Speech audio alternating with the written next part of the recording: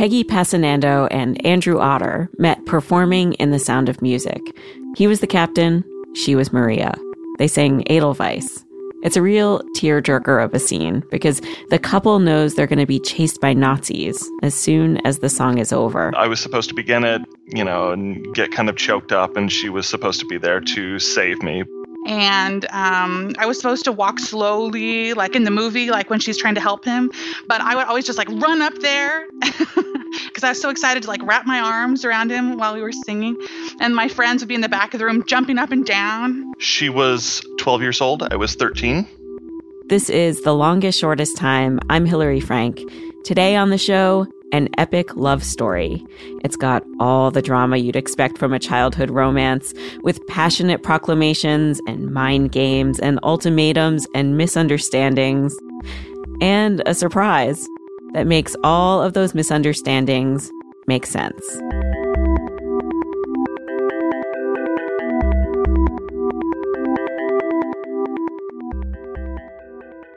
There's something about first crushes. When you're prepubescent and the things that you find most attractive about a person are their quirks. Things that when you're older might send you running. That's how it was for Peggy with Andrew. She was in 7th grade. He was in 8th. She was popular. Says she collected friends like they were possessions. Andrew was socially awkward. He didn't do well in school, but he was weird in the best way. For example, he would always carry around deodorant inside of his coat pocket. He was into Egyptian history and drawing. He is the most wonderful artist. He'd make these landscapes with pencil, distorted surrealist landscapes, always featuring a tree, a rock, and a hill. He was bored out of his mind by small talk. Weather comes up so flipping much.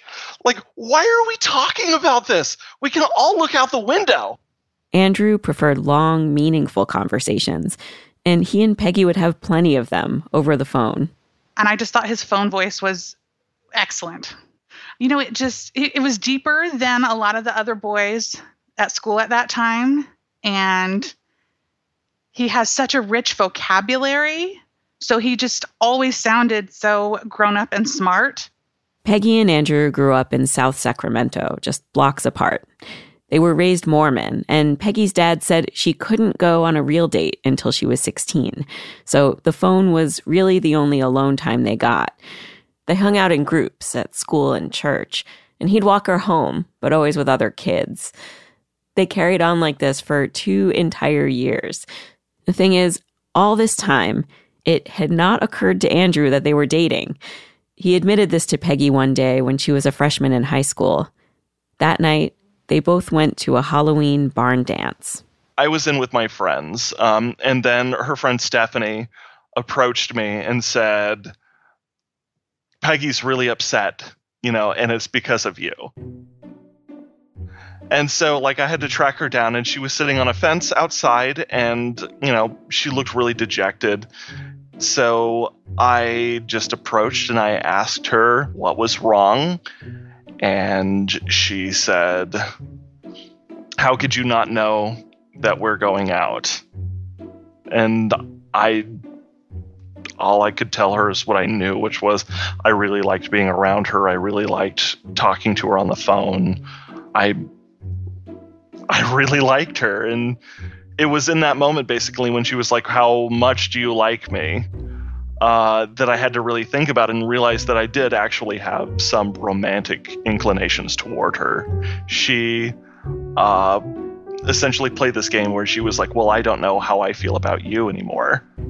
But it wasn't long after that we were officially a couple.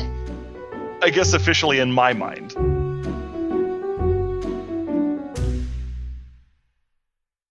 At 14 years old, Peggy is feeling like she might have found her husband, which she says makes her feel like she's right on track. While dating at a young age is not condoned in Mormon culture, girls are expected to marry by 18 or 19. When Peggy was 12, there were workshops at her church on how to be a good housewife and mother, and there were fashion shows where girls got to try on their mothers' and sisters' wedding dresses. Peggy had been dreaming of her wedding her entire life, and she started picturing Andrew up there on the altar with her. One day, Andrew gets on his knee takes her hand, tells her, I may be falling in love with you. But he says these strong emotions scare him, and he thinks they should cool things down. Mind you, they've still never kissed. Peggy dumps him, and in a vindictive move, she lies. Tells him it's because she wants to respect her father's wishes to not date till she turns 16. It was like a week or two later that at a church dance I was with my friends feeling really depressed that I actually saw her with another guy. And then what happened next? Well, I almost got into a physical altercation with that guy, which she thoroughly enjoyed. Yes. I mean, I would love to say that I'm a better person than that, but I'm not a better person than that. I just thought, like, here's these two guys who are literally fighting me over the hallway. That makes me very desirable. Peggy continues to see other guys in her Mormon way, but Andrew's still obviously in love with her. He kind of gives it away with the save the date card he sends on Valentine's Day, asking her out 4 entire months before her 16th birthday. But Peggy's just not into him. She wants to find someone a little less eccentric. Andrew drops out of school in 10th grade. He's bookish, but he can't keep up with the assignments. He spends the next few years caring for his ailing mother. Peggy graduates high school, and just as all her friends are getting married and having babies, Andrew is off on a mission to Australia. She called me before I even left on my mission and basically did this 5-minute long monologue, which I didn't hear her breathe once, where she explained to me that, she knew that I loved her, but she didn't love me back and she wanted us to still be friends. But that I should, be rest assured that she would never, ever love me the way that I loved her. And I went to see him off. And there was this whole fiasco where he has a bunch of brothers and they were teasing him. You can't go on your mission without ever having been kissed. Everybody's going to give you such a hard time and you're going to be a pariah. So they were all saying, Peggy, kiss him before he leaves, kiss him before he leaves. And I just made a big stink and said, absolutely not. My kisses are worth something and I'm going to give them away when I feel like it and to who I want. And not because all you idiots are pressuring me. Had you kissed anyone yet? No, I hadn't. But I said to him quite clearly, when you come home, I will be very happy to greet you with my new husband and my new baby. I'm not waiting for you. And then he left. But Dear Elder Otter. She basically, practically, from the first week I was gone. Hi, it's Peggy. Would send me letters. Still not engaged or married. That cop I wrote you about last time is getting married tomorrow. He met her right after he and I stopped talking in late February, and she has 3 kids. He wasn't right for me anyway. I have another date tonight, but I know I can do better. When I look back at this, I think, oh my gosh, I really hate myself for doing this, for being so, I thought I was being nice, but it was so not nice. Peggy writes Andrew weekly letters. In every single one, she rubs in his face all these dates with other guys. She does not hear back from Andrew. It took me a very long time, several months, before I sent a letter back to her.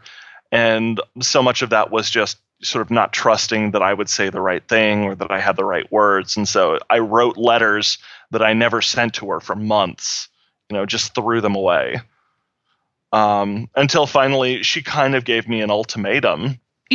All your friends write me, and I write to you way more often than any of them. What's the matter with you? June 27th, 1999. Oh, God. Hey, girlfriend. Sorry, yo, for not sending my letters earlier. I've been trying to finish one for a month now without much luck. Keep dating. Try to hold off on marriage until just before I get home. No more than a month before my homecoming. That way I can pretend to be surprised, hurt, and angry when I see you again. Thanks for all of your letters and the package. Thanks for the picture, too. Another missionary stole it, so please send another. A normal one this time. You know how I feel about glamour shots. Love, Elder Andy Otter. Andrew keeps writing to her, saying things that would be too bold for most 19-year-olds facing unrequited love. I'll be jealous of who you marry, he tells her. You'll make a great wife and mother. He sends her a questionnaire that some of the missionaries are sending to girls back home. It asks for her measurements. Which, oh my God. And lipstick marks. If flavored, please specify. Despite herself, Peggy is smitten. She starts writing confessional letters back to Andrew, but then she takes those and stuffs them in a box and sends him much more level-headed ones. Until one day... Hey, Andy, this is a preamble. She sends him a letter that says everything she's been hiding away in that box. This letter is me actually pouring out the contents of my soul to you, so please get comfortable, and perhaps somewhere that no one's going to be reading over your shoulder. My dearest Andy, I only just finished reading your letter, and I'm so heady and so woozy and dizzy that I couldn't walk in a straight line right now if I had to. First of all, I'm very glad you got that vanilla smell. I was afraid it would dissipate before it got all the way to you in Australia, so I sure doused that baby in my perfume. Biology is a very hard class this semester, but I'm going to do it. This last week, we had an experiment that I have to tell you about. We were put in pairs, and we were monitoring each other's heart rate on these machines. And the teacher told us to think of something that makes us happy. So I closed my eyes, and I imagined you coming home and stepping off the plane and coming home to me, and my heart literally skipped a beat on the heart rate machine.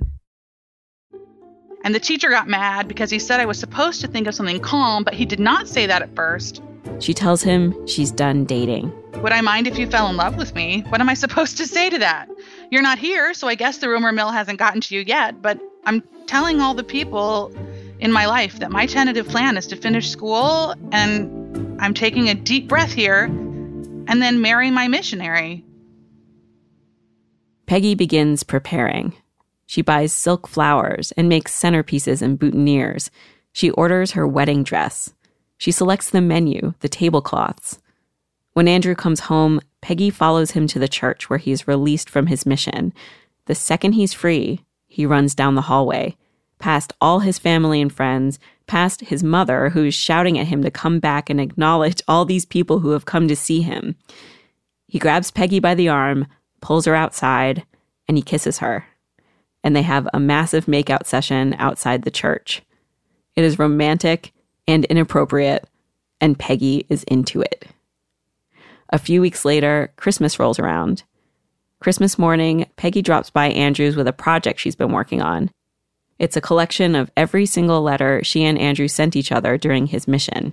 So that was his Christmas gift from me. You know, I had retyped it and printed it all out on like acid-free paper and bound it in this beautiful book. And I said, here, like, this is every letter we exchanged. And this is the story of this is our love story, you know. And then basically I stood there staring at him, waiting for him to hand me an engagement ring. Mm-hmm. And he didn't have one. He gave me a box with some Santa Claus mugs and some cocoa packets and some stale cookies. And I was like, what is this mess? Peggy dumps the Santa mugs and the cocoa packets and the stale cookies back at her house, shoves it in a closet, and she waits. So I kind of said, well, all right, I guess next week is New Year's. So, yeah, you know, you got a week. And New Year's came and we did go out, but he did not propose. So I started feeling pretty anxious. So January 5th was a Friday night, and I thought, well, this is it. It's happening or it's not happening at all. So I went out and got a new skirt. I got some tall boots. She was dressed to impress. And I mean, I was blown away. Like I thought, oh, is she really expecting this to happen today? And we went out to dinner, which for us, it was really fancy at that time. It was the Olive Garden. But, you know, I was 20. So we went out to dinner, and the whole night, he's going to love telling you this story. He is such a jerk. I kept using certain words that, you know, like I wasn't engaged in the activity that we were in, or I couldn't commit to something on the menu. And so he's just saying stuff like that all night. And I'm just getting madder and madder. And finally I just like slammed down my menu in the restaurant. And I just start crying, and it's just totally packed. They're a full restaurant on a Friday night, and I'm just like crying loudly. And I said, hey, I am still hot enough to get somebody better than you. So if you're not going to do this, you better tell me now while I can still get somebody else. And I was just crying and crying. And he's like, we better go. We're definitely making a scene. And so we're driving home, and I'm still crying. And I didn't get my license until 2007, so she had to do all the driving. Peggy's at the wheel, bawling her eyes out. Still, Andrew does not let up on the puns. Like, I'm really sorry you weren't able to commit to that dinner. I was really thinking that would be a place I would like to go and just really enjoy that kind of food for the rest of my life. So I had to like pull over because I was like so upset and I couldn't calm down. It was not safe to drive. So finally, I got to his parents' house and I was like, get out of my car. I will see you again, never. And he was like, please come in. Please come in. So I went in the house. And it was all set out where the mugs were on the table with the hot chocolate in them and the cookies in a little plate, and there was a fire going. He had walked to my parents' house earlier in the day, I guess, and had retrieved his present with the Santa cocoa mugs.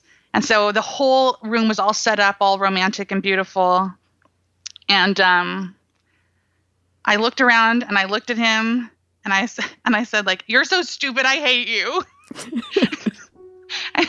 And so he started laughing, and he got down on one knee. And I just said, Peggy, will you marry me? And I said, of course I'll marry you, idiot. And we were engaged. We made out a little bit on my parents' couch, and we were engaged. So wait a second. So this was your strategy, to like piss her off so thoroughly yes, that she would not see it coming. Yes. And part Why? of my thing was because she came on so strong with the wanting to be married and wanting, to get engaged. And I just thought, there is no way to like surprise this woman because of what she's expecting. And so for me, it was like, I need to significantly lower her expectations so that I have a chance of actually surprising her and pleasing her in some way, with the engagement. Peggy says she wasn't exactly pleased by how far Andrew took his joke, but she does love a good story, and she's happy to have a good one to tell about her engagement, even if it's not at all the story she had dreamed of. Coming up, Peggy and Andrew have a baby who throws their happily ever after all out of whack. Don't go away.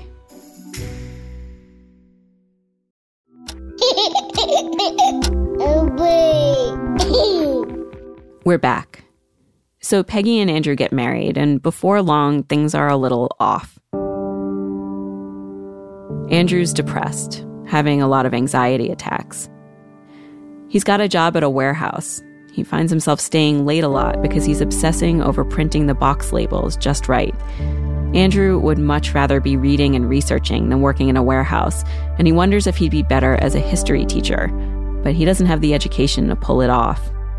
Plus, things are not happening in the kid department. Andrew and Peggy try for almost 6 years before they finally have a son, Elias. And so what was Elias like as a baby? The most incredibly difficult baby that me or anyone I knew had ever encountered. It was surreal how horrible it was. He came out determined to be older than he was. Like, he was practically 10 and a half pounds when he was born, and it seemed like not being able to move on his own really frustrated him. He would grunt and groan in trying to roll over and trying to, make his hands do what he wanted them to do. He would cry so much, but he didn't meet the criteria for colic, and so nobody knew what was wrong. I just knew that he never, ever slept, and I just felt like something had gone terribly wrong. But I didn't know what or why. Elias continues to have explosive temper tantrums that Peggy and Andrew can't explain or control. But in some ways, he's a baby superhero. And it only took him till, I want to say, 8 months before he was walking, and it really wasn't long after that before he was, like, running. And he was reading and writing by 2.5 or 3. So he's just always been really, really advanced in some ways. But when I sent him to kindergarten, they let me know that he had a harder time listening and following the directions and sitting still than anybody else in the class.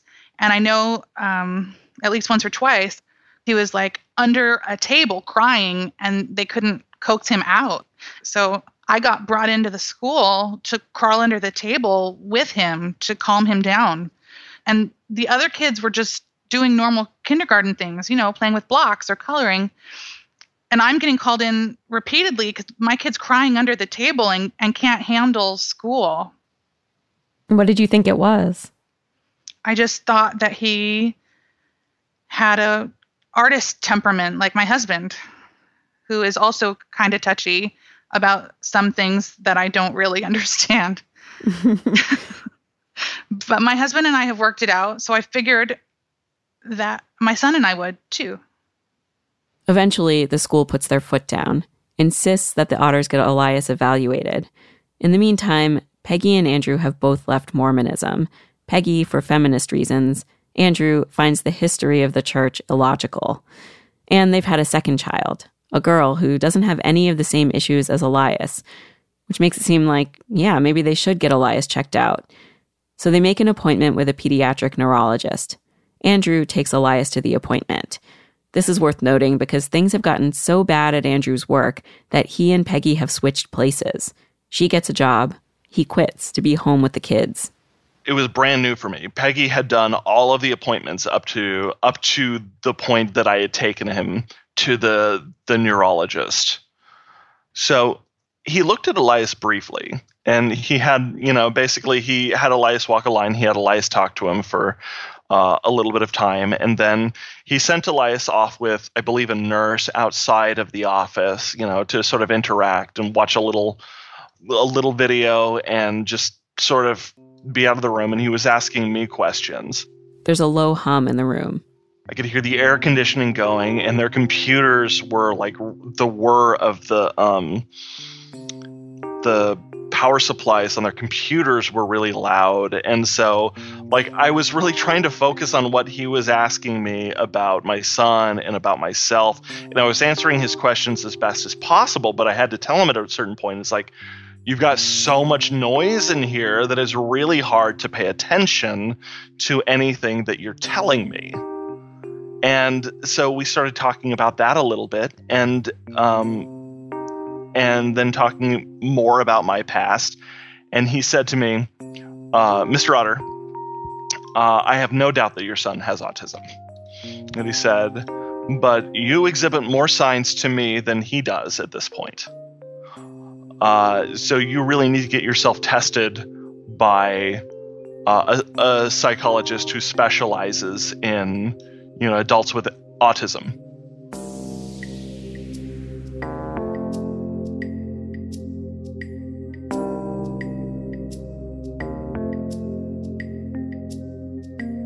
And what was your reaction? So when we got such a strong suggestion to have Elias tested, to be on the autism spectrum, I did my research. And the more I researched, the more I felt like they were talking about me. And so when I went into the meeting, I wasn't entirely blindsided. But I grew up with this idea of teachers and my parents and therapists basically just telling me that I didn't have the skills to live a normal adult life. And so this sort of was just something that I grew up with, was just I never had these skills. But when I had somebody tell me, you're probably autistic and this is never going away, I felt like, oh my God, I will never have the capability of being a normal human being. And that was devastating. So Andy called me, and I went out to the parking lot, at work, and he said, Elias is autistic, and so am I. And I felt like the earth, cracked open. I mean, it was like, it was almost audible to me, just that my world broke in half, because when he said it, I knew it was true. And so many things immediately fit into place. I imagine it being like one of those moments like in the movies, and you like go back and you get flashbacks of all of the different moments, when you should have noticed the clues and you didn't. like the usual suspects, where it's like, oh, that and that. Exactly right. Like no matter, like that happens in TV all the time. And I'm like, that was so obvious. Why didn't I see that? I'm horrible at putting together all the clues. Yes, my husband and my son were both autistic, and I should have known it all along. So now what?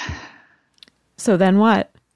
I had a huge period of questioning where I was thinking, like, what else don't I know about myself and my world? How can it be that I have lived in the middle of this for so long with all these obvious signs and never realized it? I mean, is the sky purple? Do I really love to eat cauliflower? Like, what else do I not know about myself? Because these things that I consider the most elemental and basic to my existence, I was completely wrong about.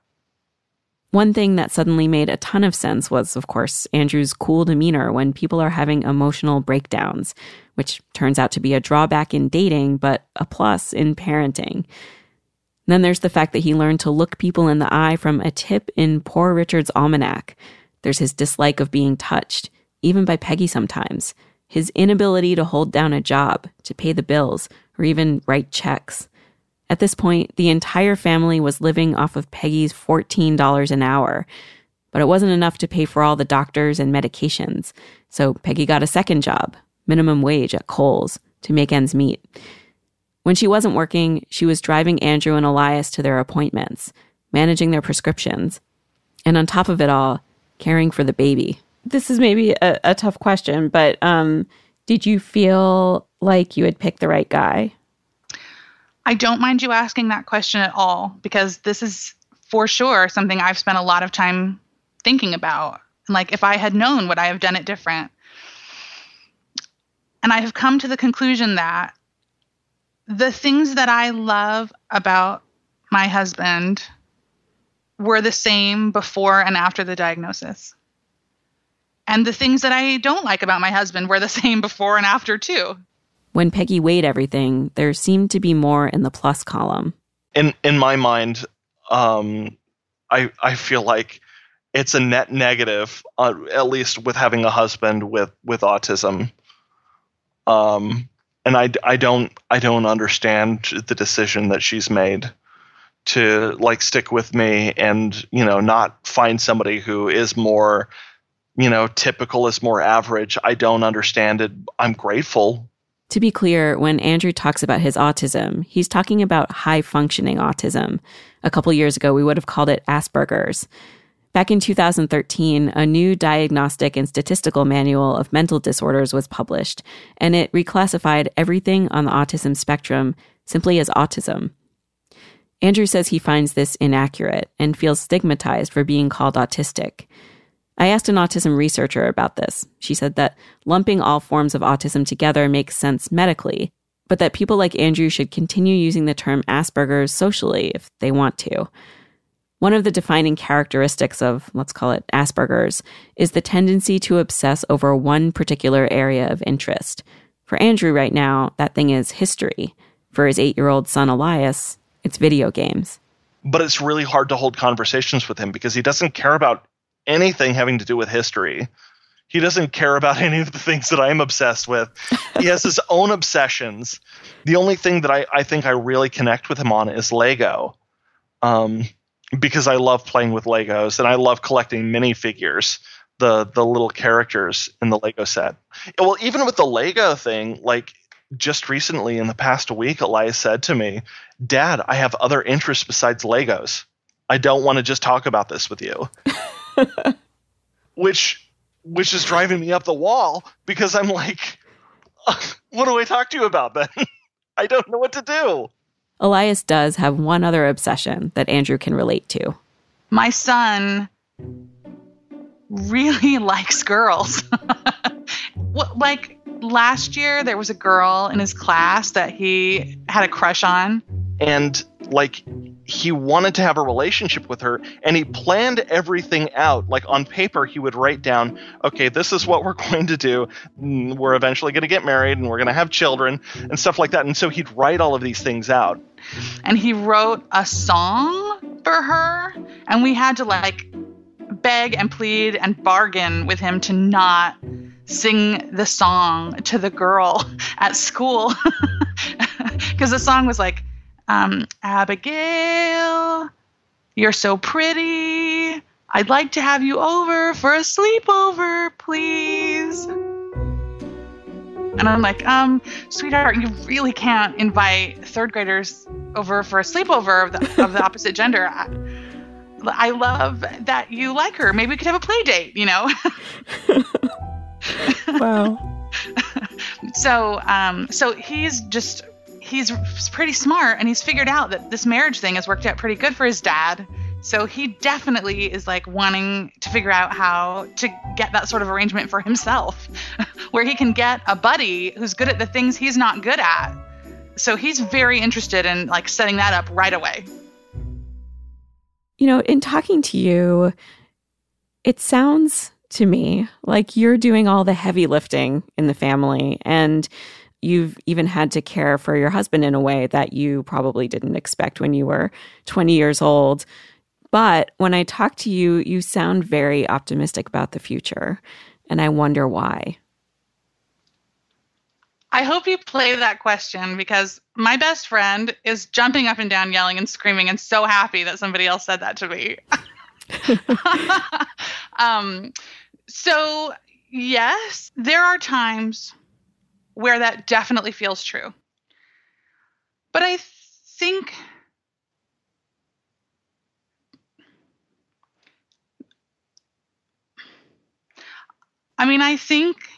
that in some ways, having Andy with his diagnosis makes him the best possible parent for Elias. But something that Andy does that's really awesome is he takes Elias to school, and at Elias' school, the kids all line up early, like 20 minutes before school.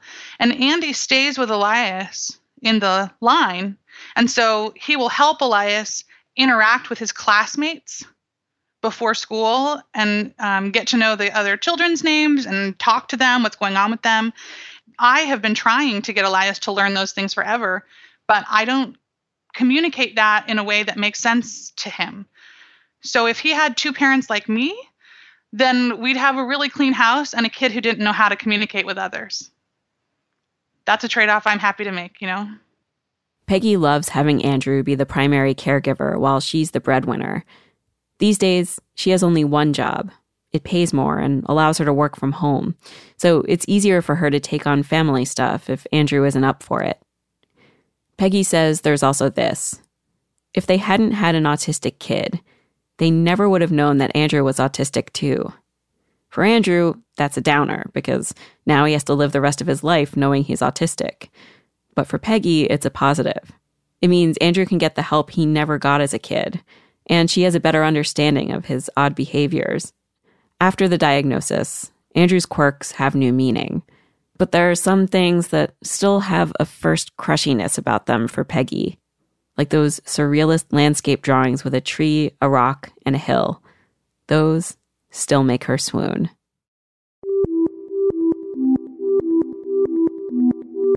Andrew and Peggy are renewing their vows next year to celebrate the 25th anniversary of when they first met.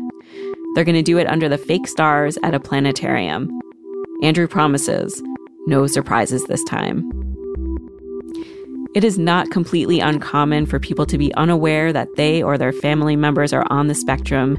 If any of the symptoms in this story sound familiar to you, go to our website, longestshortesttime.com. We have autism resources there. Also, we want to hear your stories of surprises that changed your family dynamic. Leave your comment on our website at the bottom of this episode. That's episode 70.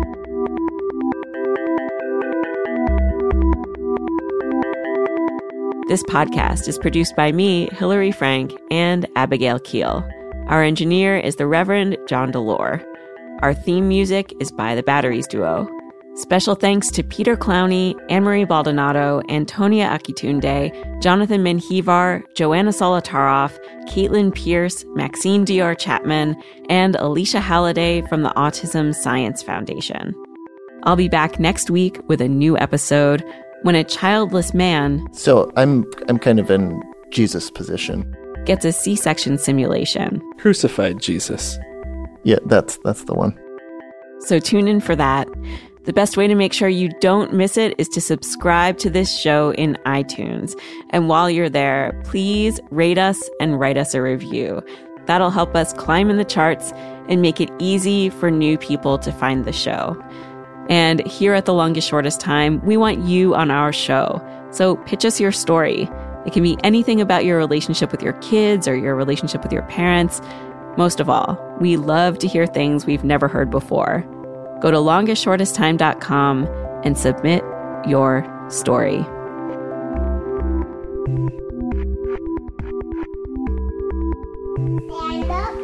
You sing Earwolf? Yeah.